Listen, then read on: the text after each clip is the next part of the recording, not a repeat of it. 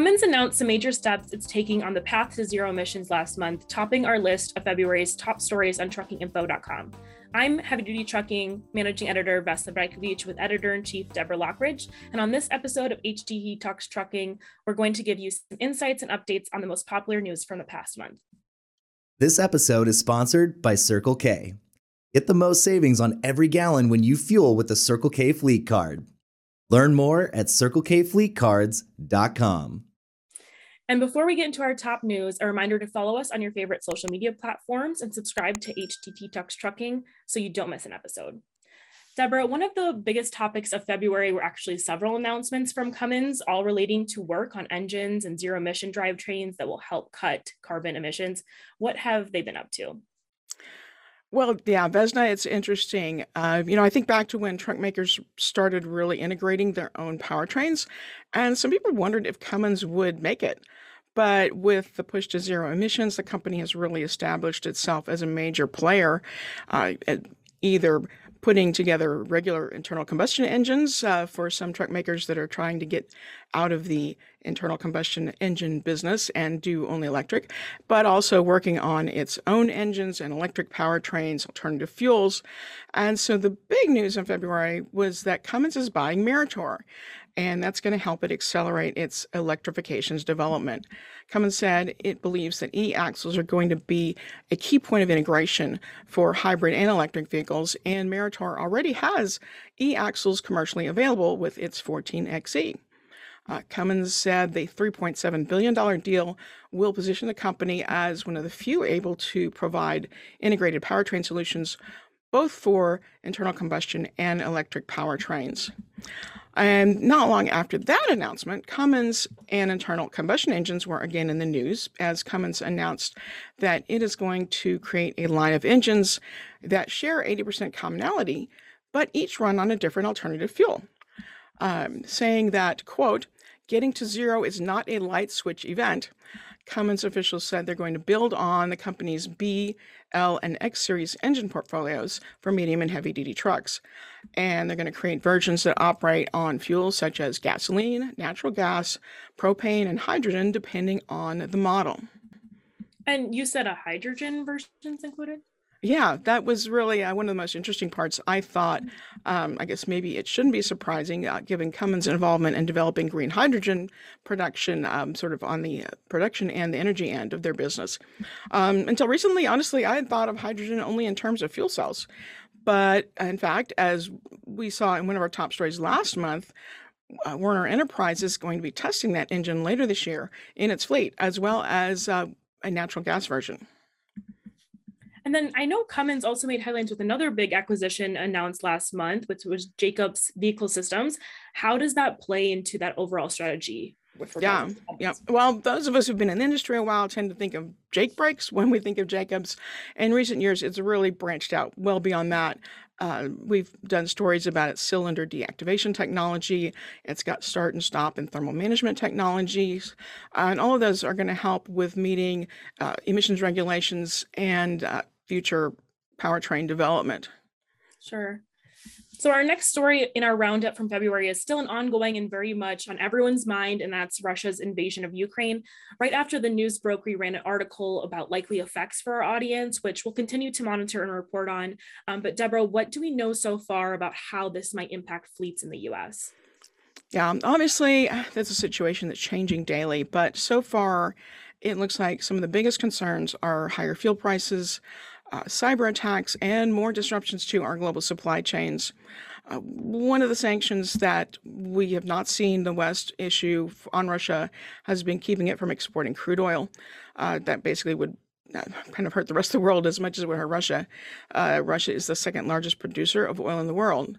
And there are also concerns that bombing and rockets could damage some of the pipelines that run through Ukraine, taking oil from Russia and natural gas from Russia into Western Europe. Also thoughts Western oil companies may decide that doing business with Russia is not worth the risks. And those concerns are all driving up prices for crude oil's futures. And those prices later then affect the price of gasoline and the price of diesel fuel. And so oil prices topped $100 a barrel for the first time since 2014. As of the Monday after the invasion, it did not look like it was significantly affecting diesel prices yet.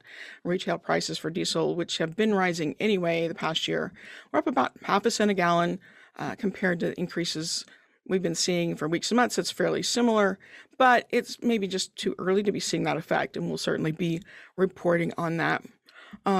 That's probably the impact most likely to have a direct effect on trucking here, but there's a lot of concerns that the war could create ripples in the global supply chain, which we all know is still dealing with problems from the pandemic and a huge surge in consumer demand there. We'll have to kind of wait and see how that shakes out.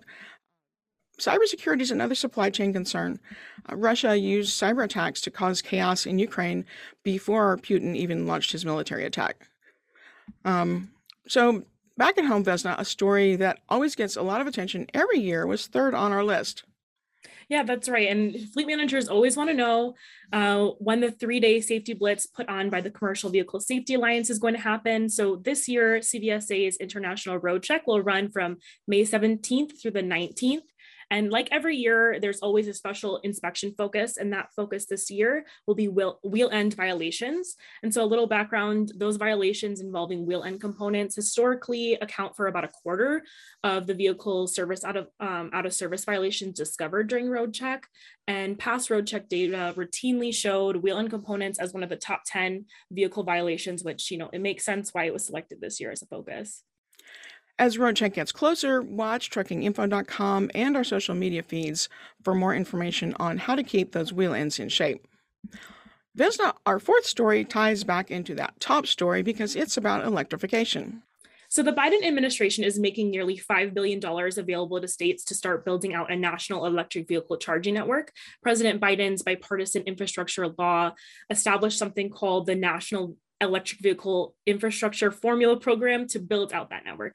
So that program will provide the nearly $5 billion over 5 years to help states create a network of EV charging stations along designated alternative fuel corridors, especially along the interstate highway system. And so will those charging stations also accommodate trucks? And that wasn't immediately clear. It seems that trucks may be viewed as something to accommodate in a future phase because the guidelines do specifically say that the station's design should consider the potential for future expansions needed to support the electrification and charging demands of medium and heavy duty trucks, including station size and power levels. So Deborah, fill us in on our number 5 story for February. That's right. Yeah. So the number 5 story was another acquisition related story that involved ZF, if you're German, or ZF, I guess, if you're English, completion of its integration of WABCO, which it bought in 2019. So ZF had already integrated WABCO and had sort of changed that name and called it the Commercial Vehicle Control Systems Division. But now the German company has decided to go ahead and combine that division with its existing commercial vehicle technology division. And so along with that move, ZF's going to start making anti-lock braking systems and electronic braking systems in the U.S. instead of importing them from European plants, as it has been. Company said it has invested significantly in its first brake production line at its manufacturing facility in South Carolina. It's also going to make ZF's new intelligent ABS for trailers, named iABS. This was actually first announced under the WABCO name back in late 2019.